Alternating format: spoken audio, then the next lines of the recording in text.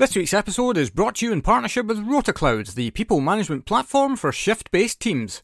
RotaCloud lets managers create and share rotas, record annual leave, and process timesheets in minutes, all from a single web-based app. It makes communicating with your team a doddle, letting your staff check their rotas, receive updates and alerts about their shifts, and even clock in and out using the RotaCloud mobile app. Head over to rotacloud.com/Phil to start your 30-day free trial and find out how much easier managing your team can be. Welcome to Hospitality Meets with me, Phil Street, where each week we take a light-hearted look into the stories and individuals that make up the wonderful world of hospitality. Today's guest is Rosa Brough, founder of 750, the hospitality film and media gurus. Coming up on today's show, Rosa gives us a saying for the ages: go full skinny dipping or don't go swimming at all. After 150 episodes, the police finally catch up with Phil. About 10 years ago, probably now. And Rosa describes an everyday occurrence in filming. And the hairy bikers are driving through the drive-thru dressed as a hairy chicken and a giant egg. All that and so much more as Rosa chats us through her brilliant story to date. Rosa was another of those amazing people I met at HRC earlier this year, where I had the opportunity to collaborate with her and her team. What she's doing highlights yet another career available within the world of hospitality, and maybe even something you hadn't considered. She's an absolute live wire throughout our chat, and I'm very grateful for her sharing her story. One final thing before we get into it, and I know I go on about this, but if you can take 2 secs to subscribe to the show and leave us a review wherever you get your podcasts, it really makes a huge difference. Enjoy. And a huge Hospitality Meets welcome to Rosa Brough. Hello. Rosa. Hello, how are you? I'm alright, how are you? Very well, thank you. Excited to chat. Yeah, indeed. Well, for context, who are you and what do you do? It's a big question, isn't it? So I run 750, which is a independent video production company that specialises in making content for the hospitality industry. So films, photography for restaurants, chefs and everything in between. So if we've been going about 2 years, we're quite young, but before that I worked in TV. So I was a TV producer for about 13 years, making cookery shows mostly for the BBC. So like yes. Tom Kerridge and Nadia Hussain, Hairy Bikers, all of that kind of stuff. So wicked. Well, yeah. we'll definitely get into all of that. But I just, this is the one thing, well, it's one of the many things actually that I love about the industry that we work in, is that the one, it puts you in front of people that you, like, I would never have expected to have had any dealings with you in my life. And then we meet at HRC a few weeks ago, which was awesome, a great experience. And it just dawned on me as well that, look, here's another example of something that you can do in hospitality. Yeah, exactly. And I think one of the things I always say through like our work with Choose Hospitality and other campaigns is there isn't a job in hospitality that doesn't exist. Like whatever you do, whatever your skill set, whatever area you want to work in, the great thing about hospitality is it's everything. So when people ask me what industry do you work in, I say hospitality. I don't say media or film production because, to be honest, I don't really like the connotations that are associated with, I work in media. Right. So I say hospitality because I am in the industry all the time. It's just, I just make films and take photos of hospitality, but I'm in it. So yeah, you totally are. I mean, the like connotations of media, is it the same as I'm going for a gap year? Is it? Yeah, I sort of feel like, unfortunately, there is a bit, I think it's got worse in like the world of content creation, which I also hate, and I'm using air quotes for that, is that... Well, I'm creating content. What are you saying? Well, exactly. No, content creation is great, but I do think there is, like, I went to university, I studied journalism, that's how I started. I always wanted to interview people. That was what I wanted to do. I just wanted to get out and talk to people. And so I studied at A-level and diploma and degree level, journalism and politics and interviewing and news, basically, is what my foundations are in. That's what I'm trained in. And that's then what has led me to my career and what I'm doing now. But I think, I don't know, there are a lot of people, I think it's the same with any industry, where, and I'll get slapped on the wrist for saying this, but I sort of don't really care, is just because you're running around with a camera and you're working media, everyone thinks it's really glamorous and it's not hard work and you can just take like photos or you can just film something and put it out, and there's no skill in it, and there's no like, I don't know. My other half, okay, this is a good example. My other half is Indian, and he won't mind me saying this, and they won't mind me saying this, but traditionally within Indian tradition, jobs that count as careers are academic, scientists, doctors, all of that kind of stuff. And it's the same with hospitality, and I think it's the same as media. It's when we first met, it was kind of like, oh, you work in media, that's not a proper job. Do you know what I Right. mean? Yeah. And so I think there's two sides to it, in the same as there is with hospitality. There's a lot of people that just do it because it's kind of cool and they can just do it. And there are elements of it it's quite easy, where it's like, oh, okay, I'll just go work in a bar until I work out what I'm going to do with my life. But then the other half of it is actually a career and something that you do properly. And when it's done properly, it's great. But unfortunately, there is a lot of times where it's not done properly. And I think because it's so, now with everyone having photos and cameras on their phones and everyone makes content, I think it's even harder to go, well, this is actually, I've been doing this for 15 years. I kind of know how to do it, and it's a skill and a profession. It's not just something that you can just go, oh, well, I just pick up a camera and I work in media now. Do you know what I mean? I Yeah. sort of went Yeah. off on a Yeah. bit of a tangent there, but No. I get you 100%. And yeah, I mean, even from the perspective of starting this humble little show, I wanted to make sure, one of the first things that I read about how to start a podcast was you have to make sure that the audio quality is good, because nobody will listen if the audio quality is bad. And so it comes down to then, okay, so how do you then make that happen? It's not just a case of using the microphone that's in your laptop as an example. I have a little microphone here. So, and even then, I'm like scratching about 5% of the skill level that's involved in creating something like this.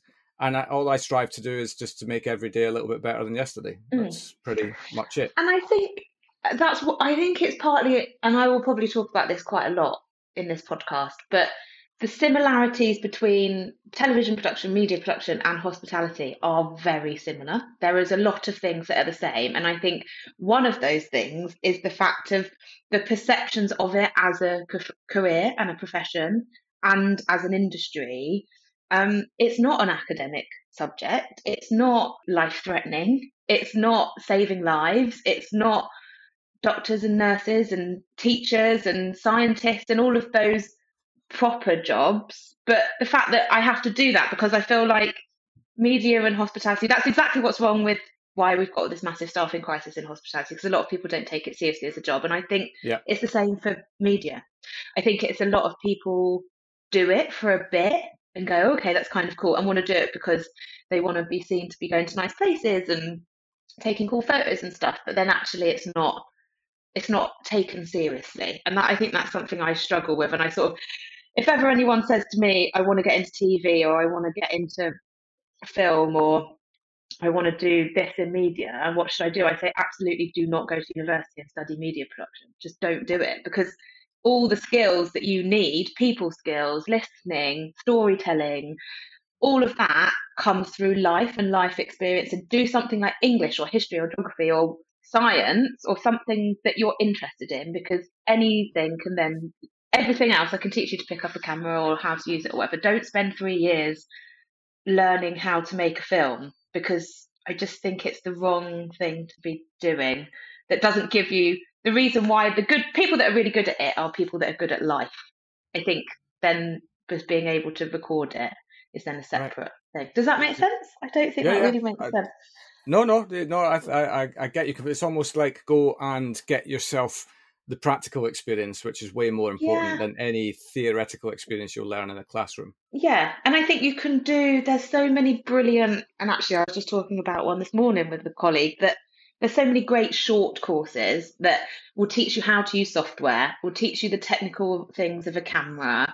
That stuff can be learned easily, but that should not be overlooked as a priority, as like listening to people and engaging with people and being able to pick up the phone and talk to someone and ask them the right questions and get the information that you want and create something that is interesting to somebody else. I think that is not something that you learn by playing around with a camera. Like that's the kind of part two. Part one is getting out there and putting yourself in situations with people, and then think about the technicalities of it.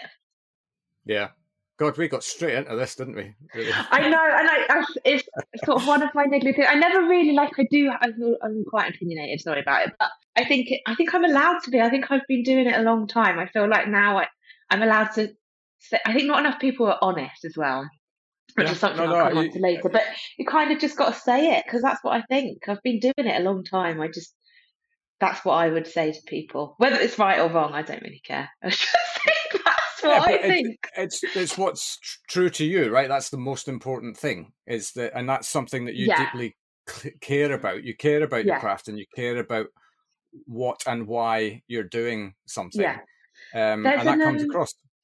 there's an amazing. This is the last thing I'll say about it. Then we can move on. But there's an amazing clip of Haven't even got someone into on your YouTube. story yet.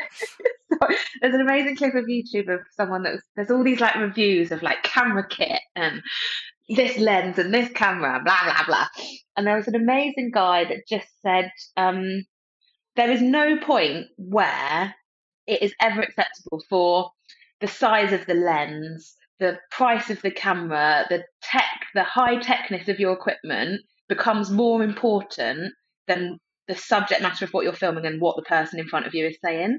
And I think that is fundamentally what needs to be remembered in this kind of industry of film and TV and making content. It's like you can get so carried away now. Technology is amazing, and there's like technology has come so far since I was at university and we were filming everything on tapes, and Yeah. like having to cut all of that kind of stuff. And it's amazing and 4K and all of this stuff. But I think it's very easy when people are looking at things and everything is on first impression, everything is on the first 5 seconds, everything is what things look like. It's very easy to think that it is way more important to think how something looks and what equipment you've used to film it than it is to actually who you're filming and what they're saying and why they're saying it.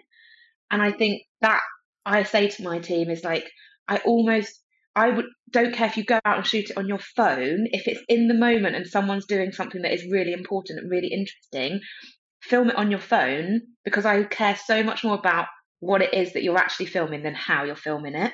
And I think Mm. you can get carried away with tech and kit because it creates the impression that you're doing a bigger and better job than you actually are. No, There you go. I think that's a very interesting perspective because I've been taught all the way through is like get the kit, and I actually do have the kit. Yeah. I've got kit that I can go out and about with and all of that, and it does make it definitely makes a difference from a microphone perspective, that you Yeah. have a good microphone for Yeah. sound quality purposes. But beyond that, yeah, I mean, I kind of get it. Like even I suppose even then, even if you've got the best microphone in the world and your sound quality is crystal clear, if what's being said or what's being heard is completely inane and irrelevant and not interesting, then who cares about the quality of your microphone? Exactly. And I think, yes, okay, there is, I mean, obviously there is kit that I like and I think is really good. And I think it's important to have the right equipment to be able to do things. But it's the same as like when I was setting up the business and there's this thing called like the lean startup. And it's like, well, actually, what is the very basics of what you need to do a good job? And then work with that. And then you can think about kind of getting better and get moving into all of these kind of stuff. Don't start with the Ferrari if you can't drive a Golf. Like you've got to be able to do the very basics you've got to be able to do a good job with shit tech, and then you can do a really amazing job with great tech. Does that make Yeah, sense? it totally does. Yeah. And that's a saying that will definitely go on a t-shirt. Don't drive a Ferrari if you can't drive a Golf. Well, I was trying to think of like a Golf isn't even a bad car. I was trying to think of a car.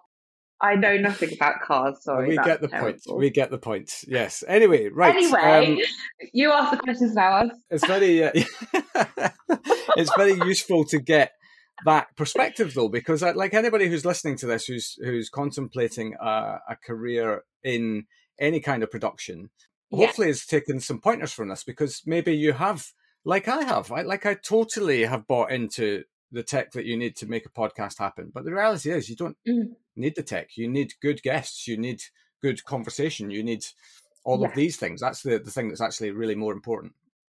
This is like a And therapy I think session now for me. I know. I'm sorry. I feel like Sorry. yeah. I don't want to be downtrodden, and I think there is a time and a place, absolutely, for making things look the most amazing. But in our everyday lives, we're not trying to make blockbuster films with stuff we're putting on Instagram. Let's be honest. We just want people to engage with it and know more about what we're doing and why we're doing it. And I think it's more about the energy and the money that you spend getting hung up on that kind of stuff, which actually it doesn't really matter, really. Yeah. As long as you can see it and hear it, I think it's fine. Yeah. Let's park that phase. That's phase one, we'll call.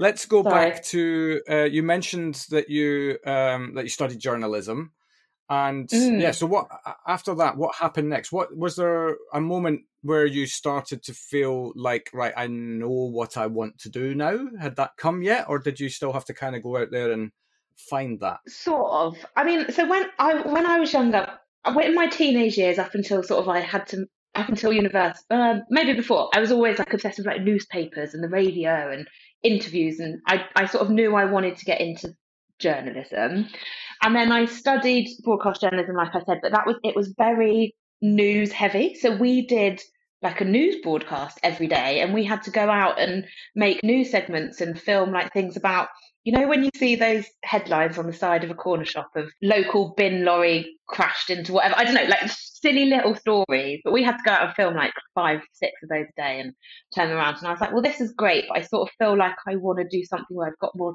time. I didn't, and it's funny, it's kind of all come back around. But as part of my degree, we had to do work experience. And I thought, well, we had an amazing studio at university. I went to Nottingham Trent and it was brilliant. I had the best time. We had a fully fledged news suite, TV studio. So I felt like I didn't really want to go and do news, but I just wanted to go and do something in that area. And we had to do work experience. So I just sent out loads of letters to TV production companies because I wanted to get into like investigative journalism, like really long, deep, dark journalism. Right. This was after I went through a phase of wanting to be a war reporter, which drove my mum mental. And so I watched documentaries, and then I watched the credits, and I waited until the end, and it came up with the production company logo of who made it. And I made a list of all these companies that made the programs that I liked. And then I just emailed them and I said, look, can I come and do some work experience? And I spent a summer doing work experience at all these different production companies. But one of the best bits of advice that was ever given to me, and I say to people, is even though you know what you think you want to do, try and do loads of different things around it, because it will all benefit what you want to do. Like I wanted to do journalism and documentaries. That's what I wanted to do. But I did work experience in all aspects of television. So I did singing competitions, antique shows, cooking shows. I just spent like a summer working on any TV show because I didn't really know what else existed about outside of documentary. I just wanted to do documentary. And then I started seeing the world outside of serious journalism and saw like features and factual entertainment programs. And I was like, oh, actually, TV production is kind of fun because I'm still meeting people. We're still telling stories and we're still doing things, but it's a bit less serious and and it still kind of takes me to all these kind of places.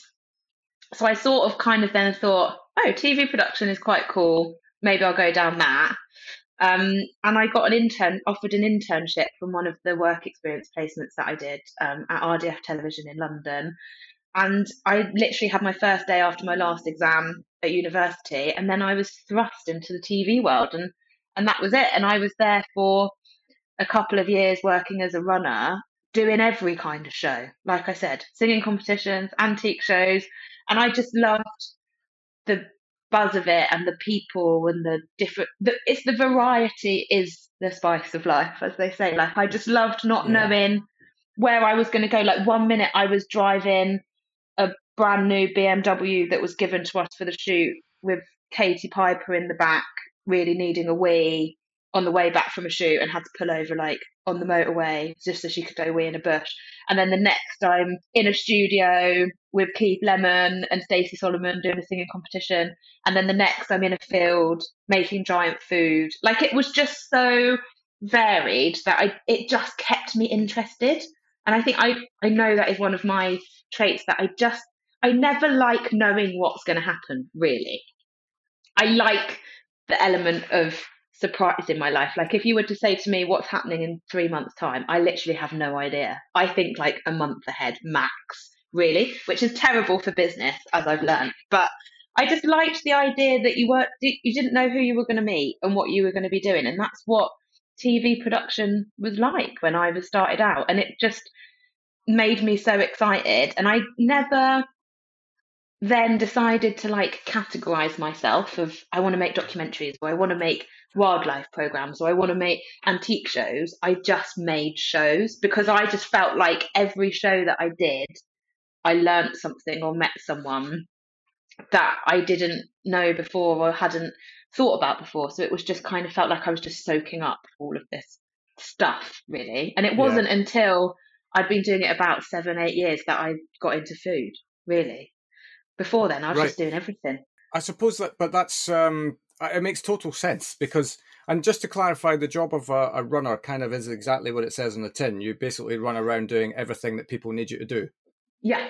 And I loved it because it's kind of like you've got no responsibility really, but you're just in the right place. And someone used to say to me, because in the beginning I was just making tea, and I remember after the first week, phoned my mum and I was like, Mum, this isn't for me. Like I'm literally just making tea and going around and handing out the post. That's literally what I did. Right. And then she was like, yeah, but who are you making tea for? And who are you handing the post to? And I was like, oh, actually, well, yeah, I could be making tea in Costa for everyday members of the public who I'm never going to meet again, or I'm making tea for directors and producers who are the people that I want to be like when I grow up. And I was like, actually, if I'm going to make tea somewhere, I want to make it here. And then after that, I was like happy to do anything as one of my, like, I would just do anything. I just go, yeah, cool, drive in. So as a runner, your main thing is you're just supporting the production. So you are making tea, going out, getting lunch, driving, helping like carry and move around kit. Like you could be anything. So you kind of get like a bit of everything, and you literally do just run around. And I think as long as you smile and say yes and don't be grumpy, you'll end up getting really far. It was the best when you're those early days when you're just like learning it all. I loved it so much. Yeah, you've been wide-eyed. Yeah, apart from the responsibility of driving big brand new scary cars around central London was pretty scary, but other than that, you Right. just got to get over it eventually. So you got the interest in food. Where did that? Was there a specific moment where that just kind of sparked in your head?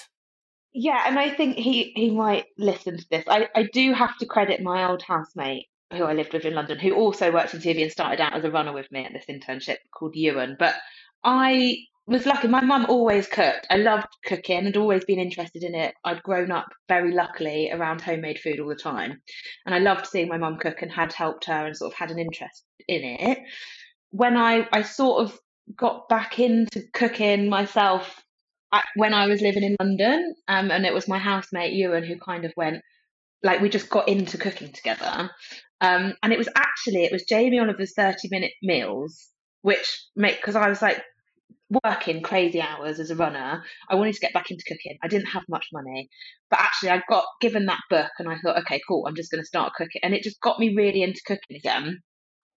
And I was still doing like other normal shows and just like cooking. And then I sort of thought, well, there's kind of food shows that I could do. So what if I combined the two? Like I'm working in food, that would be quite cool.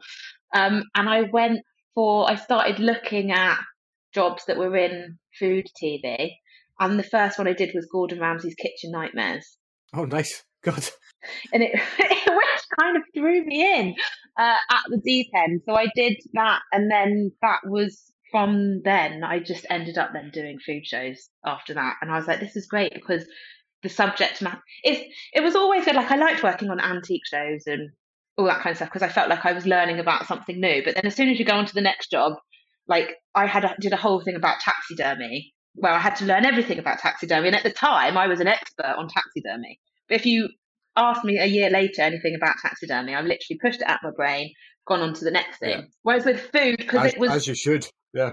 yeah, exactly. Whereas with food, it kind of, because I was doing it at home and I was genuinely interested in it, it just felt like the more I did it, not the easier it got, but the deeper I got into the kind of food TV world, and it just snowballed from there, really. Yeah. Okay. So, Kitchen Nightmares. Yeah, Just talk as I suppose that's your maybe the first big break when it comes to food shows. absolutely. How did it progress from there? So Kitchen Nightmares at the time was made by a production company called One Potato, Two Potato, which was Gordon had an involvement in, but they were an arm of Optimum Television, which was the company that discovered Jamie Oliver, and so they did a lot of kind of food shows, and they are the company that make Great British Menu. Right. So after I did Kitchen Nightmares, I was in the office around the time that they were then starting the next series of Great British Menu. So then I went from Ramsay's Kitchen Nightmares to Great British Menu, and then that was obviously like, and it still is one of the best highly regarded food shows that there is. So Oh, I then got thrown it straight into it. for me as a foodie, it's the greatest television program that exists. Mm, yeah, I love watching these guys do their thing. You know, just be creative against a brief, and when they pull it off to a level that you can't even comprehend. And I've actually just mm, lucky enough, only last week I had a chat with Adam Handling, who was obviously this year's, sorry, spoiler alert, champion of superstar. champions. Yeah, And for somebody who's interested in food, like there is no reason not to watch that program. Like no, it's just really interesting from start to finish. So I can't even comprehend. It'd be a nightmare behind the scenes, probably.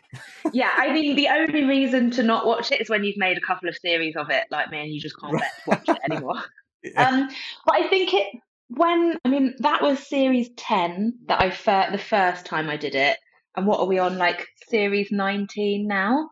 And I I don't think know. at the time, before there might be young listeners to this that can't imagine a world without social media, and Instagram wasn't really a thing, Facebook wasn't really a thing, mobile phones with cameras weren't really a thing. So the only way that you could really see chefs of that caliber cooking the way that they do was on that show, because you didn't Yeah. see them in their restaurants plating up dishes on their Instagram page. You didn't see videos on YouTube of what they were doing. It genuinely was a shop window into the world of fine dining chefing. Like, that is the only time you would see the processes. And I remember my job was the food researcher. So it was literally my job to direct contact to all of the chefs, get all of their recipes for every dish that they were doing, and then kind of break them down and highlight the points of each recipe that were going to be interesting for the director.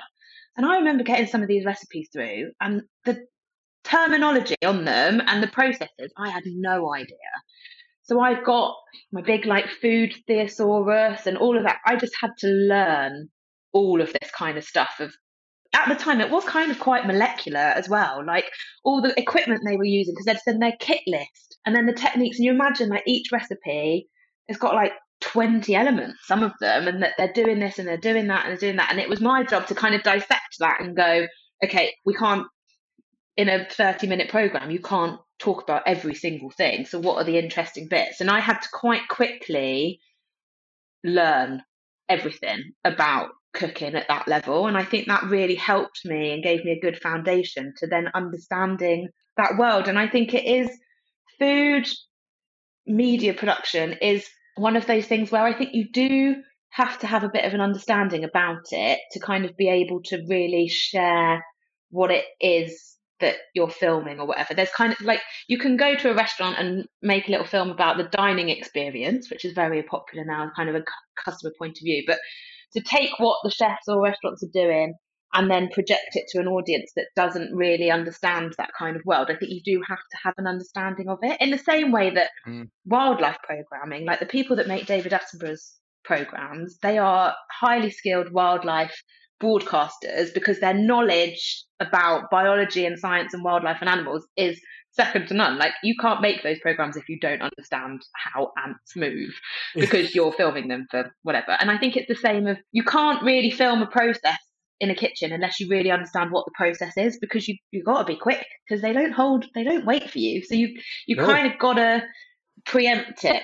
And I think that's what then, because I had done something like that, it then opened the doors to every other kind of food show, because it was so highly regarded and such a level that I could then quite easily go and work on Nadia's family favourites or chicken and egg with the hairy bikers, because I thought I just got it and I loved it. So I soaked it up like a bloody sponge, really. Yeah, absolutely. Well, who were the chefs when you first hit the Great British Menu scene? So Just to kind the of, chefs, because this will date it perfectly. yeah, so it was, I was actually with one of them yesterday. So Josh Eggleton from Bristol, Richard Bainbridge from Norfolk. It was Michael O'Hare, who's now a judge. It was his first time on the All series. right, yeah, God, I remember that year. Yeah. It was, oh my gosh, Matt Gillen, Pip Lacey. I can't even remember. Kind of like, yeah, proper old school chefs. Matt Warswick, who's now in Barbados doing stuff. But yeah, I think the one that, because of the one that you sort of see all the time, yeah, it was the first time Michael O'Hare had done telly. And that was, yeah, so it was series 10. It was the Women's Institute series, which was great. Right. So Yeah. about 10 years ago, probably now. But it's also, from a shop window perspective for these chefs, it's an incredible show because, and that was my ignorance at the time, but I hadn't heard of Michael O'Hare at that time. No. And then he came on with his very unique brand of cooking. And all of a sudden you're like, well, I have to go and eat in his restaurant. God, that looks insane. Well, I think people forget that Tom Kerridge, Paul Ainsworth, Richard Corrigan, all of these chefs that are such household names now, they started TV life on Great British Menu. That's how it started for them. So there's a reason, there's a reason why it's a bit of an institution. There's a reason why chefs want to do it, because it does get you out there to a world that might not know who you are. Yeah, a proper platform for sure. So yeah, then that took you into other TV shows. Oh, I did a few. The one that springs to mind was Nadia's family favourite. I can't remember now. I did quite a few in London, but then it was the thing that made me move to Bristol. I sort of got to a point where I was living in London at the time, and I just sort of felt like I didn't have any ties. I was sitting on the tube a lot. All of my friends were in different corners. I didn't really have a reason to be in London. And at the time, working in TV, the only other two places where there was an industry were Manchester or Bristol. And a lot of food programmes came out of Bristol. So the Nigel Slater series, the Hairy Biker series, even the BBC food programme, the radio series still comes out of Bristol. So Bristol was a bit of a food hub. So I thought, if I want to continue making food programmes, I've got to go to Bristol. So I just legged it. I was standing on a street corner waiting for the bus, and I had a phone call from my exec from Gordon Ramsay's Kitchen Nightmares, and she said, I want you to come and work a year's contract, which in TV at the time was a long contract, on this show called First Dates. It's going to be amazing. And I just remember saying, I'm really sorry, but I've got to leave London and I've got to go to Bristol. I don't have a job. I don't have anywhere to live. I don't know anyone there. And even though you're offering me a year's contract on what now is an amazing show, I'm really sorry, I've just got to say no. And it was one of those moments where I was just like, it'll be fine. Don't worry about it. It'll be fine. But had I not done that, I then wouldn't have gone on to do all the amazing food shows and then started the company in the way that I did. So yeah, life crossroads moment for sure. Yeah. And what level are you at this point, like in terms of how a production team works? Where are you in the grand scheme of things? So when I moved to Bristol, I was an assistant producer. So you go runner, researcher, assistant producer, producer, director, series producer, exec producer. That's kind of the ladder. So I was kind of in the middle, but I'd been doing it a long time, about 7 years. I was a researcher for ages. I didn't want to step up. There was always kind of this pressure, and I think a lot of it now is you want the next job role, you want the next title, you want to step up the ladder. So a lot of my peers were becoming assistant producers ahead of me. And it was always, I mean, TV was incredibly competitive at the time, and it still is. But I always felt like there's this pressure for me to step up and become an assistant producer. But I loved being a researcher. It was kind of my favourite job role in TV because I sort of felt like I got to have all the fun without any of the real kind of responsibility. So I stayed a researcher for ages, and that's actually how I ended up getting the Gordon Ramsay show, because I was the most experienced researcher in the pool of researchers, because everyone else who had got my level of experience had gone up to assistant producer, and it wasn't an assistant producer role. It wasn't the money. It wasn't the job title.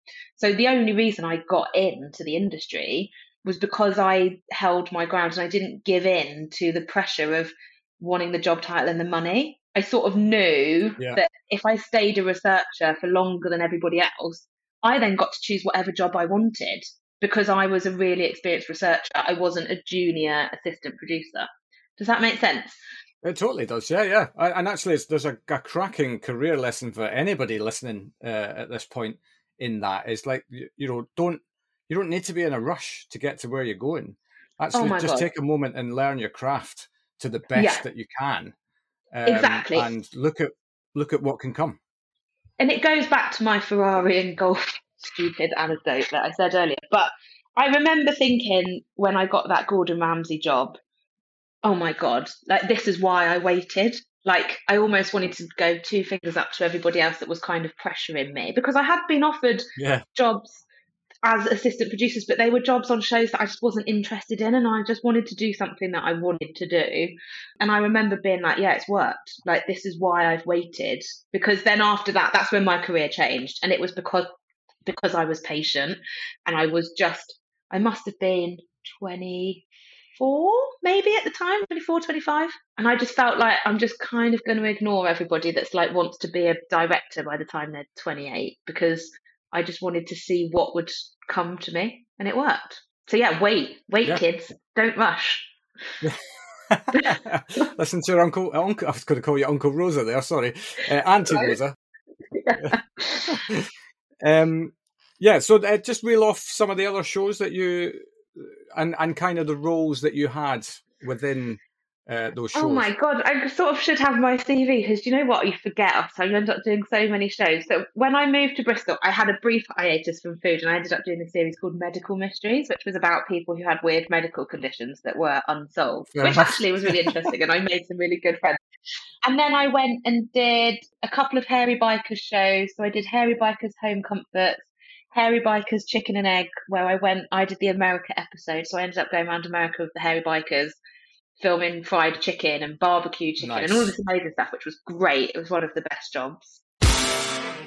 Hey everyone, so I just wanted to take a quick moment of your time to say that this podcast wouldn't be possible without the incredible people and brands that support it. And I'm proud to partner with RotaCloud, the people management app for hospitality teams. With thousands of customers worldwide, RotaCloud's simple, web-based tools are already helping businesses like yours save time and money every single day.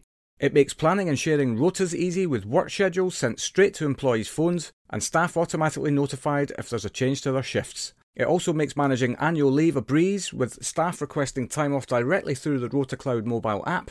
All you need to do is click approve or deny, and RotaCloud will take care of the rest. But don't just take my word for it. Visit rotacloud.com/Phil to try RotaCloud free for 30 days and see for yourself how much easier managing your team can be. Now, let's get back to the conversation. A lot of Nadia's early series. And then, so at that time, I was kind of assistant producer. I got into producer world with Nadia, I think, when I was becoming more experienced. And then I started working on Tom Kerridge series. So I did Lose Weight, Get Fit. And I did some stuff, a thing with him for Marcus Rashford for Instagram. And this was when I was producer level, it was kind of like, okay, I sort of could pick and choose, and I kind of had a reputation. I mean, it is word of mouth, unfortunately. One of the things about the industry is I don't think I've ever had a real job interview in my life. I think I've just met for a coffee and gone, oh, this is this show. Do you want to do it? What's your CV? When can you start? It's never really like, I remember my other half talking about like, what are they called? Appraisals and end of contract things. So all of this kind of stuff in real business world. And I was like, I've never had any of that. I've never even had an interview. So I just kind of went from like job to job with people I knew, who I'd worked with, because everyone's freelance in TV. So everyone does a job. It's 3-4 months, a bit longer if you do the edit. And then you all leave and you all go somewhere else. So everyone kind of moves around. You don't just work for one production company. You don't just work for one, well, in the day, this is what you did. And so everyone would kind of move around. So it was all about networking and who you worked with. And you always wanted to make a good impression. So then I'd go on like I'd get a call from a director of a series that I'd worked with on something else. And he was then doing something new. So can you come and do this with me? And then, so it all just kind of then, it spreads a bit like wildfire. And then when people are kind of crewing up for a job, you're kind of, there's names on the list that once you do those kind of shows, you then just end up being on the list for phone calls to then do those kind of shows, really. Got you. So at what point were you starting to get a kind of sense in your head that I might want to go and do this on my own? I sort of started to get to the point where I was quite senior. I felt like I'd been doing it for quite a long time. And there were certain people that I worked with and still do today who sort of, I felt like, trusted me to make decisions and kind of have some sort of creative line into what we do and why we do it. But there were some jobs where I felt like I was still, no matter how hard I worked or how experienced I was, I felt like I was always going to have someone else that was sitting in an office somewhere else dictating what I could and couldn't do. Right. And I think when you're working on things for big corporations like the BBC, and I loved working for BBC shows, it has so much kudos, there's so much things it brings you, and it's got such a thing about it, but also it's so dictated by red tape. There are lots of people sitting upstairs that kind of make the decisions. So your commissioners are the ones that make the decisions on what shows get made. So the things that you see on TV are decided by people, commissioners, going, yeah, let's make that show, or that's a good idea, let's make that or not make that. And then there's kind of executive producers or whatever. And I just sort of felt like I was working and working, and I wasn't getting the chance. And I could see things around me that I'd be like, oh, that would be really interesting to film, or people would love to know about that. Or I'd be having conversations like this, and I'd tell people about things I'd witnessed when I've been in kitchens or filming or whatever, that they would find really interesting. And I got frustrated with the fact that I would only ever get to make those things if these people that I've never met, who'd never met the people that I was talking about, got to decide whether or not we made a programme about it. And it really started to bug me, because I was like, but people need to know about this, actually. And why should it be dictated by a small group of people? And there were sort of some decisions that got made in some programs that I was just like, oh, I don't think that's right. And I sort of felt like, well, maybe I kind of could start to just do things on my own.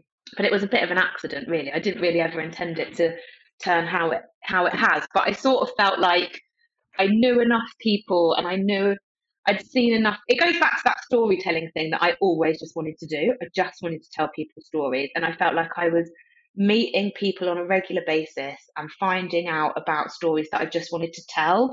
But working in broadcast television, I didn't have the platform to be able to tell them, because the commissioning process, oh my God, if you have an idea, you have the idea, sounded really cockney then, you have the idea, you develop it, you pitch it, you go through meetings, it's decisions. It can take months and months and months and months. And I think this was around kind of COVID time. We were still kind of in lockdown. And I think, well, by the time someone decides that that's a good idea, we're going to be 6-9 months down the line, and they would have missed it. And so I sort of felt like, well, I'm just going to film it now. So I've got it because it's happening now. And then I'll work out what I can do with it later. Because if I wait for someone else to tell me, yes, go film it, I'll be waiting forever. Yeah. Yeah. And so it was just kind of that sense of urgency, and the way the world was going, of things needing to happen a lot quicker than they traditionally happen in broadcast, felt like, hang on, this is thing. And it was that combined with, I did a series for Instagram with Tom Kerridge and Marcus Rashford, the footballer. So it was just around COVID time, and basically it was funded by Instagram. So rather than the BBC going, here's a pot of money, make a programme, we'll put it on the BBC, it was actually Instagram going, here's a pot of money, make some films, and we'll put it on our platform. This was kind of new. It was kind of like, what? What do you mean? With Okay. almost no kind of boundaries and no kind of, well, I mean, obviously around the subject matter, yes, but. Yeah, so this was when Marcus was doing a lot of his campaigning around food poverty and school meals and all of that kind of stuff. So there was an idea, a lot of the stuff that I wasn't involved with, and it was through a production company that I've worked with a lot. But the premise was 52 recipes that were cheap and easy to cook for people that had no money and didn't know how to cook. Marcus can't cook or couldn't cook. So the idea was that by doing these recipes, Tom was helping Marcus learn to cook as well as all these school children and whatever. So it was a campaign called Full-Time Meals, and we filmed 52 recipes that were sort of short films, 2-3 minutes, that would then get posted on Tom's Instagram and the campaign channel and stuff throughout the year. And we went and did the shoot, and we had so many conversations. It's funny when I think about it now, because I do this every day. It's so normal to me now, but we had so many conversations with my good friends who like camera operators and the executive producers of like, how do we go from filming it landscape to it's then got to be portrait? Because we'd have all these meetings with Instagram going, well, it needs to be vertical, it can't be landscape, and we'd go, well, all our cameras film landscape, so how do we make it vertical? And kind of that shift into a different platform that wasn't broadcast. Yeah. That was really interesting. And then the fact that it was like the recipes are shorter. So in a BBC cook and chop and chat, a recipe is normally about 7 or 8 minutes long. That's kind of how long you give to a recipe. But we were getting recipes into 2 minutes.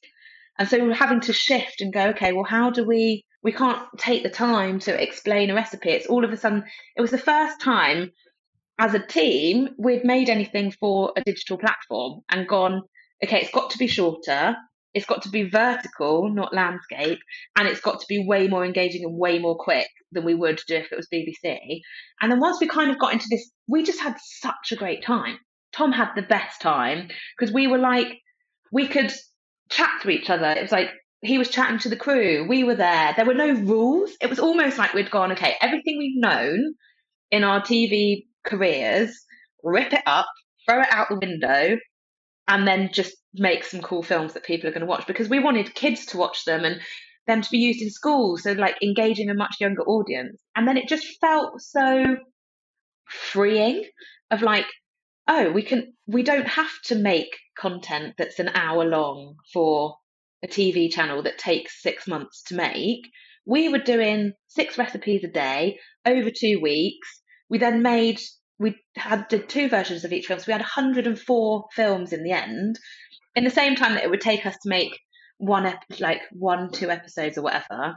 And I just said something twigged in my brain that I thought, no, this is actually quite an interesting, because if we've done it for this, there must be loads of things we could do. And it was kind of at the time where Instagram and Facebook and everything were a thing, but I feel like this was a couple of years ago and they've become so much more of a thing now.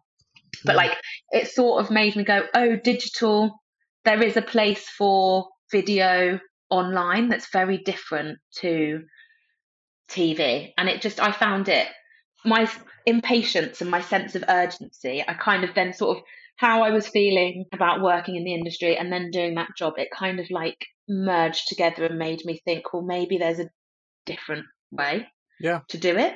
And that's kind of what started it, really. Right. And how long ago was this? So we did that campaign about 3 years ago, I think. Right. Oh, you said through COVID, didn't you? Yeah. Yeah. So I did that, and then I went and did another series of Great British Menu, which was the Christmas series where they brought back loads of winners. And then we sort of filmed in the studio, but then we had to do the banquet, and I had to plan 2 banquets. One was the banquet if we could do it in a banquet hall, and one was what if we can't do it in a banquet hall? How are we going to do the banquet? Because at the time, the rules were changing so much, and we didn't know. And then we ended up doing like a boxed banquet, and it was great. But I sort of, that was the kind of show that not through it being the show that it is, but sort of then pushed me over the edge and sort of made me think maybe I can't do TV anymore, because I just sort of felt like I wasn't doing what I really wanted to do. So I sort of just threw caution to the wind and thought, okay, maybe I won't do it anymore then. That's just kind of what happened. So that was the last proper TV show that I did, and then I sort of started doing my own thing. I sort of kind of just bought a camera, spent some savings, and just started filming things that I thought were interesting, and then it just kind of snowballed from there, really. And that was it. Yeah. So, how did you come across Claire? Where did that connection? Yeah, where did that connection come from? So Claire was introduced to me by a chef that I was working with at the time. She'd seen some films that I had made for someone on social media, and had asked for my contact details because Claire was starting the Choose Hospitality campaign. So she needed someone to make the films for Choose Hospitality. So we had been put in touch by a mutual friend at the time, and she was like, right, I've got this idea for this campaign. It's about getting people to take hospitality seriously as a career. It's called Choose Hospitality. I need some films. Can you do it? And I just said, yeah, sure. Okay, cool. And then so I went and filmed all these chefs we did 3 films, one was started by Tom Kerridge and finished by Gordon Ramsay. And then there was loads of chefs in between talking about why you should choose hospitality. And that's what she wanted to launch the campaign. So I drove all around the country and filmed all these chefs. But what was great is it was chefs that I had known from my TV career. So when I had to go film Tom, I knew Tom already. Lisa Goodwin-Allen I'd met on Great British Menu. What worked for me about kind of doing this shift is I sort of knew all the chefs already, because I'd done it in like Telly World. So like Paul Ainsworth I did a Christmas cooking show with him, and then a couple of Great British Menus. So I was rocking up to meet all these people filming this campaign. They saw me kind of with a camera and were like, oh, you're doing your own thing now. And it's like, oh yeah, cool. And then so it just felt natural. It felt like it was the right thing to do. And it's a campaign that I'm super proud of, and also I want to do more with it. I think it's just the start of something. So yeah, it was because of the Choose Hospitality campaign that me and Claire became bosom buddies, I guess. Now we don't go anywhere without each other. Well, and that's how we met, through obviously another thing that comes out of the brain of Claire, and and here we are. And that's I mean, HRC was just an amazing experience for me. Like I will not forget that forever. What made it? Well, why was it so great for you? The people that I met primarily, and the conversations that I was able to have with people. But then I think I'd sent a post out on the back of doing it, and one of the major things for me was, without question, the team that Claire had put together to make that happen. And everybody kind of just gave a shit, and everybody kind of got why we were there, and everybody was just focused on making it as good as it could possibly be. And it was just a joy from start to, apart from the Monday morning when I was shitting my pants. But once we had started, I think Claire is one of those people that what I'm learning as I get older is actually how important it is to choose the people that you put your energy into. And what I love about hospitality, and what I've loved about TV in my career, is the variety of people that you meet, and you're always meeting different people. And my boyfriend thinks it's really funny because there are so many people that have come into my life over my career, where at the time I was so close with them because I was working on a job with them, we were making a TV show, and you think, right, we're going to be friends forever. And then you go on and you do something else, and then you're just constantly meeting people come into your life. And I think that I have this bit of belief that not everyone is meant to be in your life forever. I think everyone is chapters of your life. And there are certain people that stay for a few chapters, and certain people that just only dive in for one. And I think there's not a reason why everyone should always be in your life forever.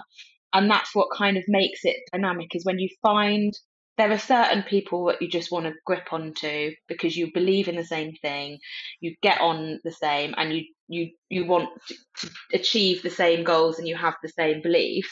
But it might only be at that time. Like right now, me and Claire do a lot of projects together, and every time she calls me and says, I've got an idea, I just go, yes, just tell me where Yeah. I need to be and Yeah. when, because I trust her to do it. We might not be friends forever. I hope that we are. But right now, in my career and in what we're trying to do in the industry and how we're working together, we're very prominent in people's lives. But not everybody is like that all the time. I like that I have people that come in and go out. So I don't really know where I'm going with this, but I think it's what's great about hospitality and TV and media is just the variety of people. And I think you never know who you're going to meet, what they're going to say, and where they're going to take you. I think everyone has an impact on you, and it can change things for the better, or it can shift you in one way or another. And I think you just got to roll with it and just go, okay, who am I meeting today? And there's been so many times where I've started the week thinking it's going to go a certain way. I've done something and then I've ended up doing something totally different. And you just roll with it. I think it's Yeah. don't try and change it. Anyway, I went off on a tangent again, but yes, You there's don't certain do that, do people. you? It's so bad. I don't know why I'm doing it. I'm really sorry. No, but you talk with passion, and that's an idea. You're one of these people, I think, whereby something pops into your head and you go, "Ah, wow, yeah, bang, that Yeah, makes which is sense." terrible. This is why normally I'm the one asking the questions and not answering them because I just ramble too much. Whereas I'm a Have you much come out better in cold listener. sweat as we've been talking about Yeah, I this? don't. You're like One of my things my friends will always say is I'm constantly playing with my hair. Like that's my like nervous reaction. It's like, oh, okay, I'm just gonna keep playing with my hair until I shut up, basically. Yeah, I appeared on somebody else's podcast fairly recently, and all the way through when I was talking, I do this a lot. Like I touch my face a lot as if to. Yeah. I don't know what that is. Some psychologist out there can probably tell me, but Mm. yeah, we all have Yeah, our little things. there is, and it's the touch and face. There's a chef I'm working with at the moment that I'm filming. Every time I turn the camera on, he touches his face, and I'm Really? like, "You've got to stop." I don't know what it is. It's like a reaction. It's like as soon as like I press record and go, he starts his sentence by touching his face, and it wasn't something that I noticed until I was sitting in the edit, and I was like, "Okay, this is a thing." So there must be some sort of psychology and like you're getting ready. I don't know, but it's Yeah. a thing. No, indeed. So, from your career so far, do you have any funny stories that you can share with us? I don't know. Do you know what? I'm sure there are, but I just forget them, which is terrible, isn't it? Like I know I've laughed a lot, and there have been a lot of times where things have happened. But now that you ask me, I genuinely can't think of what's funny. Do you know what I mean? It's one of those really things where Yeah, you yeah. people go, "Oh, tell me a joke," and I'm like, I don't know a Uh, joke. But that probably, yeah. I don't like this question because what's fun? I find things funny that other people don't find funny. Like I'm a real oh, dad joke laugher. I'm the only right. one that laughs at my father-in-law's jokes. I'm the only one that gets it. Everybody else just rolls their eyes, and I'm hysterical because I just think the simplest things are funny. Yeah. Well, But that's all right. We can park that because it's also one of those things. This is kind of the industry is just a laugh a minute generally, and there's yeah, so many things that just pass you by in the moment, but that you don't really contemplate no, until you look back on it 20 years later and go, do you know what? That was bizarre, funny, weird, quirky, all of these yeah. things. I'm sure there are like I mean that's the thing is I think the reason that this is me analysing now. The reason I can't think of one is because there have been so many. I Yeah. think for all I feel like in my career there's been many ups and downs. There's been a lot of tears, there's been a lot of stress, but there's also been a lot of laughs. I mean, I can just think of one. Okay, I'll tell you this story. There's one day where I was filming with the Hairy Bikers in Fleet Services, which is As you very do. glamorous, Yeah. Yeah. as you Yeah. do. And it was the hottest day of the year. Like, it was so hot. And they were doing a cook for peri peri chicken in the car park of Fleet Services, as you do. So they'd set up the motorbike, table across the thing, and they were making peri peri chicken. And obviously, they're melting. It was like leathers, whatever. They were just super hot. And there was a bit of a drama. I had a bit of, because I'd sort of got them a hotel. Anyway, we ended up having a bit of a massive argument. And then 5 minutes later, we had to do, there was also this part of like these skits, which was part of the series, which was all about chicken and eggs. And the Hairy Bikers are great. I love them. I've had a lot of time with them and they've got a sense of humour. And the director said to me, right, we need you to dress up as a drive-through burger assistant and we're going to take over the Starbucks coffee drive-through, make it look like it's like a burger, In-N-Out burger, and the guys are going to pull up and order a burger. So I was like, okay, fine. I was fuming Whatever. because I was angry. It was the hottest day. I was like, fine, I just want to get to the end of this shoot. I just want it to be over. I literally had like, and he was like, oh, and I want you to look, different. I was like, right, okay. So I was like, bright yellow baseball cap, back brushed my hair, ponytail, massive gold earrings, loads of eyeliner, loads of lip gloss, orange tabard. And I was like, right, I'm in. So I'm standing in the window of the drive-through, camera film like ready. I'm like, the guys are going to drive through, and they drive through, and one's dressed up as a chicken and one's dressed up as an egg, like full on costume. And then they order, and I'm like, how am I meant to keep a straight face? I look at me, look where and it was one of those moments where I was like, when I tell this story years later, it's like, why were you doing that? You were in Fleet Services, it's the hottest day of the year, you're dressed up as a burger assistant, and the hairy bikers are driving through the drive-through dressed as a hairy chicken and a giant egg. Can we just go with that that's your normal day at work? I was like, okay, cool. Yeah, fine. Yeah. And it's just weird, isn't it? And I just remember thinking, this is why I do what I do, because why else would you do that? I mean, obviously there's been much more glamorous things than that, but yeah, sometimes you're only in Fleet Services and the weirdest things can happen. So the things you do for your craft, eh? Do you know the hairy bikers are responsible for one of my all-time favourite lines of any TV show that I've ever watched in my entire life. Now that's a setup, right? I think they were on it was their Asian tour that they were doing, and they were in Hong Kong, and they were up on a mountain, I think attempting to make their own sushi. And there wasn't an ingredient to hand or something like that. And I can't even remember which one of them said it, but they said, oh, this wouldn't happen to Rick Stein, would it? And I just remember thinking to myself, that's just an absolute comedy genius in the moment. The hairy bikers are just brilliant. And also they are absolutely responsible for their own success. Do you know how they started? No. Do you know much about their background? So I can't remember which way around it is. Dave was a makeup artist and Sai was a location scout. So they worked in the industry as members of the production team, and they had this idea to drive around on their motorbikes around Britain and go and visit all these food producers. And so they wrote it up and they made it happen themselves. And then that was the first thing that they did. And they did all the research themselves. They found all of the producers. They almost like wrote the script, did everything. And then that was obviously their first series. And then I think they've made something crazy like 40 TV series now. I mean, it's mad how many they've done. Yeah. But they started the other side of the camera. They were members of the production team, which I just love because they got it. Yeah, well, that's the thing, right? They're very informed, therefore, when it comes to what do we actually need to cover off here as a TV show. What are we going to have to make sure that we cover? And they've already got the experience on how to go and do all of that. So there you're kind of cementing the argument you made earlier on around actually just learn your craft, as well as you can learn it before you move on to the next thing, because it can kind of just pay dividends at that moment. Absolutely. And I think that is kind of one of the fundamental reasons why they've been so successful, because they really understood program making and what was interesting and what was needed. They weren't just, we want to be a celebrity, put a camera in front of our face, we're going to cook and be funny.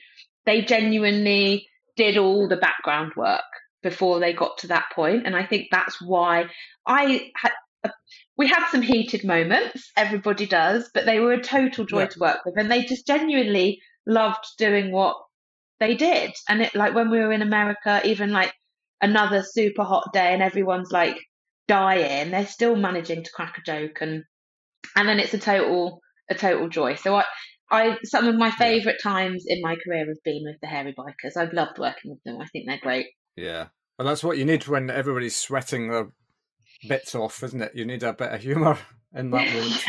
Yeah, even in Fleet Services off the M4 or wherever it is. Yeah. Yeah, absolutely. Great stuff. What three reasons would you give to somebody who was contemplating a career in hospitality? Why should they come and work in hospitality? The three I would say are my absolute fundamental thing in life is just the people. Like, when else you do not know who you're going to meet and when you're going to meet them, and you're not just going to meet people in the industry. Hospitality is a gateway to the world. Like, you meet so many people in so many different industries and so many different walks of life because hospitality applies to everybody. And it is, if you want to see the world and meet different people from different backgrounds and different cultures and different experiences and life perspectives and opinions, work in hospitality, because that is where everybody eats, everybody drinks, everybody needs to like sustain themselves. So it is the one thing that is fundamental through everybody. It doesn't matter who you are, hospitality is relevant to you. So I think if you're people and interested in stories, there is no other job or industry that you should work in, because when else would you? The echo chamber doesn't exist in hospitality, I don't think. Yes, there's people within hospitality who understand hospitality, but it's always so much broader than that. There are always so many different people involved. I mean, like me, I'm not a chef, I don't run a restaurant, but I'm still kind of connected to the industry. So the people is definitely number one. The places is number two, because I've been all over the world and ended up in all walks of places because of working in hospitality and food and filming food, from fleet services to the other side of the world. So I think it's in terms of traveling and seeing the world, but also in this country. I mean, so many times now I pull up to a Premier Inn and I'm like, I have definitely stayed in this Premier Inn before. I absolutely cannot remember why. Or I will walk into a cafe or a restaurant and I'll go, I've been here before because I've filmed here. Like, I sort of feel like now I've sort of covered the country. Yeah. But there is there is every nook and cranny it will take you, and it's all connected. So I just think it's the best way to see things and places, Yeah. because I won't go on holiday without planning where I'm going to eat. And that is kind of, that dictates where I'm going to go on holiday, because I want to see nice restaurants. And then that means I meet people. So the places are the other thing. And then also variety and not knowing. I just think there are some people that are happy and want to know what they're doing all the time. I think that's absolutely fine. I want to have like things marked out for them and 9 to 5, and know what they're doing and can plan, have a 3 year, 5 year, 10 year plan. I'm not one of those people. And I think if you're not, hospitality just provides so many opportunities to absolutely mix it up. You can just never get bored. Like, you will never know. If I look back sort of 2, 3 years and everything that's happened to me in that time, if we'd have had this conversation 5 years ago, there's absolutely no way I would have predicted I've done all the things that I've done. Yeah. And it's because it's just so unpredictable. And I think once you accept the unpredictability and you don't try and fight it and you just roll with it, and I think it applies to hospitality and media and television as well, then you can just enjoy the ride. Like, literally, you don't know. Like, I had a phone call about something yesterday that I'm now filming next Wednesday, which is top secret. I can't tell you, but literally, I wouldn't have, like, it's come out of the blue. I'm now filming it on Wednesday. It's really cool. And I'm like, it's literally, I just got a phone call yesterday. I didn't know about it. And it's only next week. And I just love that, because when I woke up yesterday morning, I wasn't doing anything interesting Yeah. on Wednesday next week. Yeah. And now I'm doing something really cool. And I just love I get such a buzz from things happening that I didn't know were going to happen. Mm. And that's why hospitality is great, because it's constantly like that, which is one of the reasons why probably people find it frustrating. But I actually think it's a bloody cool thing that you just never know what's going to happen.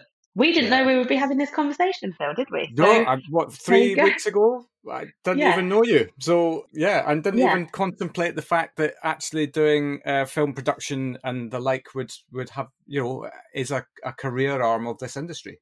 yeah. I think it absolutely is. And if anything, it's becoming more more important. I'll try not to go on a rant about it because I don't know if it's something you're going to ask me, but I You do can think that'll it. be like a bookend then, because you ranted at the beginning. We can finish it with a rant. Yeah, I mean, one of the things when you were like, is there certain things you want to talk about? And it is kind of like, I think the way that Instagram and social media platforms have changed the industry is really interesting.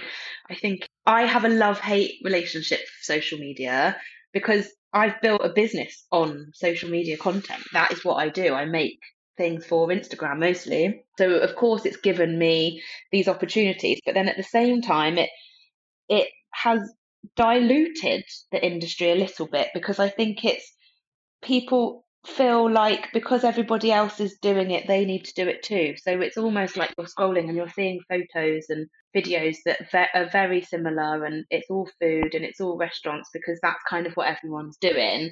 But actually, there's no kind of separation. I think people are too scared to be authentic in themselves because it's kind of on Instagram. You know, that whole filter thing of like what's actually happening behind the scenes. I think there's a question of how much do you really need to do and how you should be doing it and what's right. And I think everyone has a camera and everyone can take things and take photos and videos and stuff. So, and that's how customers find restaurants. If people want to go out for dinner, they go to places that they've seen on Instagram. And it's a constant conversation I'm having with myself because I don't know if that's a good or a bad thing, really. I think it opens things up to be discovered in a way that you wouldn't perhaps be discovered. I mean, you're not in like necessarily in a list or on a guide, but someone's seen something cool on Instagram, so they want to come to your restaurant. I think that's really cool. But then at the same time, it creates this pressure that you've got to have a presence on these social media platforms. But then because you've got to have a presence, you feel like you're making content for content's sake because you've got to Yeah. have photos or you've got to have videos. And it's like you shouldn't just make videos because you know you need videos. You have to have a reason. And a lot of what we do is it's like films with purpose because, yes, tell a story, but don't just make something or post something just because you've got to do 3 posts that week because that's what your marketers have told you you've got to do and you've got to have like this presence because then it just becomes a catalogue of Yeah. stuff that just doesn't feel like it's the same. And I think we're in a bit of a dangerous territory where it's gone great. It's opened up this whole world to job roles. Like look at people like Poppy Cooks and people that have created jobs in the industry solely through social media platforms, which is great. Potatoes. And potatoes. Oh my god, I did one of her recipes for potatoes at Christmas. It was amazing. Yeah. Um, so which is great. And so we've kind of had that peak, but then I do think we're in danger of sterilizing the industry a little bit because everyone's kind of trying to do the same thing. So I hear it you. it worries me slightly. And I guess there's also the risk, and maybe we're overthinking this. I don't know, but there's maybe the risk to the business that you have, as you say, you've catalogued all of your experiences for people to go and visually see on your profile page. What are you leaving them with left to explore? Other Mm, than the mm, flavor and all of that sort of stuff, you've got to. I suppose you need a little bit of mystique, I think, as mm, well, as to mm. why somebody should come and experience what you've got to offer. And I get it. I get it. It's a really great shop window to say, look, if you come here, you're going to get this wonderful theatre of a dish that we've curated over 6 years of development or whatever, and that's great. But yeah, do you run the risk of the experience being diluted because they've already semi-experienced it? I don't know. And As I also say, maybe just they've overthinking. seen they've seen the dishes as well because they've seen it, and so when it's put in front of them, it's not a oh my god, I didn't know what this was going to look like because I saw it on Mm, Instagram 2 days ago, before I was coming. And but also it's that thing of I had the experience recently where I went to a restaurant that everyone was talking about. I'd seen it loads on social media, everyone saying how great it was, and I went and I feel like I actually was a bit disappointed because I'd already subconsciously created a preconception about what my experience was going to be because of the things I'd seen about it. And then actually it kind of let me down. Whereas if I hadn't have seen any of that or hadn't have heard any of that, just by going, I would have had a different experience maybe. In the same way yeah. that sort of when you earn a Michelin star, you then kind of create this level of expectation of everyone coming expects a certain thing. I think there is the same thing of how you present yourself on social media then creates an expectation from the customers. And actually, I think I'm sort of trying to get some of my clients and friends to actually just be honest and authentic, and actually just don't worry so much about being a brand. This is everything we offer. Actually, just be a person and just be yourself and talk about you and what you're doing. I've got a friend slash client who I'm working with at the moment, and on their restaurant Instagram, before I sort of started working with him, I was like, "Where are you? You're not on any of this." There was no pictures, there was no videos of him, there was nothing, and it was his restaurant. And I was kind of like, "Well, where are you? I'm just looking at like adverts or photos of the food," which is kind of fine. But actually, if you want people to come because they want to know who's behind it and what you're doing. And actually, sort of, we started doing this thing where I'm like, "Do you know what? Just film what you're doing." He's had all this amazing stuff going on behind the restaurant. He'd be out digging or growing things or planting things or whatever. And I'm like, "Well, just film it on your phone, selfie mode, and just talk through what you're doing, and let's just post it on Instagram and just see what happens." And all of a sudden, everyone went nuts because it was like, "Oh my God, I didn't realize this was happening," or I've never heard you speak or heard you talk about your restaurant or what you're doing. And now I'm really interested in what you're doing." And it's not because he's putting photos of the food and this is our menu and this is what we do. He's just actually talking about day to day, what's going on in the restaurant and what he's doing and what's happening behind the scenes. And it kind of switched everyone was kind of all of a sudden so much more engaged with it. And he's like, "Oh, it's cringy." And I'm like, "It's not, because people want to know, like, people want to know. It's not enough anymore, I think, to just go, this is who we are as a brand, and you won't see what's behind the scenes. Everyone, you want to see what's behind the scenes." Can I just tell you this story quickly, because it's one of my favourites, and then I'll shut up. It's just made me remember. I was put this kind of what people, because there used to be a point where no one would see the kitchen. Do you remember? Like, kitchens weren't exposed. It was behind a door. Customers and guests never went in the kitchen or never saw the kitchen. You would never have photos or videos in the kitchen. It was kind of like secret and hidden. Yeah. Whereas now kind of open kitchens are a thing. I can't remember what I was doing or why I was there. I was in London and I went to an Italian restaurant by myself once a couple of years ago. And it was this old guy who ran it, and he came over and chatted to me, and he was telling me the story about his restaurant and how he started. And he said in the 70s, he started his restaurant. So it's like an Italian restaurant, and it was like behind like a stud wall was the kitchen, and there was like one of those swing doors. And he'd say the restaurant would be full, and there'd all this noise coming from the kitchen, because that's just what the environment of kitchens used to sound like. And he'd go through and like talk to the kitchen team and say, "Oh, service, blah, blah, blah," whatever, and then come back out, and everyone just thought it was a really busy, wonderful restaurant. And actually, what they didn't know is there wasn't a kitchen behind the wall. There was just a couple of microwaves. He was playing some kitchen noises on a stereo and just putting things in and out the microwave. And everyone was coming to the restaurant. And he was like, "I don't know how I got away with it for so long, but that's how we started the restaurant." I was like, isn't that the most amazing thing? Of just people would just, because in the day nobody cared. I guess my point of telling that story is, gone are the days where people didn't care. They turned a blind. No one ever questioned it. No one ever asked him how he cooked the food, where the food come from, who the team were. No one used to care about that stuff. So restaurants would just cook great food, people would come and eat it, and that was it. Whereas nowadays, you've got to show everything, because people want to know everything. And I think the more you bear, the better, because it just only goes to show that you're authentic and honest and your true self. And that is what people buy into. People don't want to feel like they're being sold something or it's an advert or whatever. I think you've just got to go full skinny dipping or don't go swimming at all. Does that make sense? Great illusion. Well, that's definitely making the intro. That line for sure. Oh, I'm sorry. I don't know where that came from. That was quite good, though, wasn't it? That is good. Yeah, it's a good way to summarise, for sure. Yeah, we'll take that. Wicked. Look, I am eminently conscious of time. I'm sorry. I don't even know if we talked about the things that you wanted to talk about. Yeah, did totally. We? No, I'm very happy with everything. There's a career journey in there. There's some stories. There's, we've highlighted another arm to the industry that people can come and get involved with. The last question to you is that if people want to learn about your business, you in a bit more detail, or anything that we've talked about today, what's the best method for them to contact you to do so? this goes so against what I've just said, but Instagram Social media is the best at social media. So we're at 750 Films on Instagram, or our website 750.co.uk. So you can kind of track us and see us through that, really. Against everything that I've just said about social. This is the battle I have every day. Like, I hate social media, but it's also my job, so I need to love it.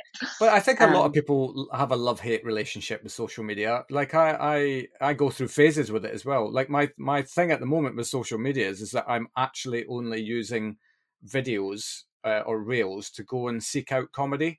I will just scroll past anything that doesn't make me laugh.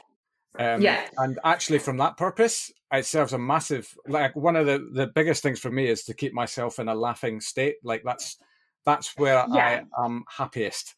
So, and I think, it's true. And it's one of the things that I've learned recently is actually you can change your feed of like what you're scrolling through. Like, you don't have to scroll for everything. Like, if certain things are making you feel sad or unhappy or uneasy or anxious, don't follow that. I did a thing lately where I'm big into my cycling. That's kind of what I do outside of work world. And so I just filled my feed and started following all these professional female cyclists and all the competitions and stuff. So now all I'm looking at is like girls on bikes doing really cool stuff. And I'm like, that's what I want from my personal Instagram, because that's what makes me feel happy. I think you can switch off the things that you don't want to look at. You don't have to look at everything, and you are in control of your library.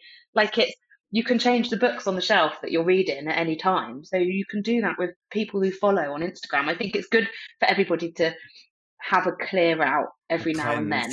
Yes. A cleanse of just going, actually, this person, is it making me feel like jealous or anxious, or am I not really sure what I'm getting from this person or this company? So I'm just going to unfollow. There's no shame in unfollowing. You can do it. Absolutely. Be strong. But don't unfollow this show. Though, no, exactly. No, absolutely don't do that. Yeah, don't do that at all. That's not what I meant. But oh my God. Wicked. Look, thank you so much for sharing your story. It's been an absolute joy to get to know you over the last few weeks. I'm hoping that we'll be doing more together at some point down the line. Thank you so much. Sounds like we might be. Well, we've got a lunch booked in, haven't we, Phil? We do. Yeah. So let's see where that goes. Next time maybe I just won't talk so much, because I just feel like this is you be not you. Good. Don't ever change. Don't think, just do. That's the thing. Absolutely. It was lovely to speak to you. Thanks for having me on. I've loved it. You're very welcome. Thanks, Rosa. Take it easy. Bye. And there we have it. Another epic journey, and hopefully this highlights to you all another incredibly interesting career path you can take. A huge thank you to Rosa for bringing the thunder. We'll be back as usual at 8 PM next Wednesday for another story from hospitality. So until then, thanks so much for listening, and we'll see you next week.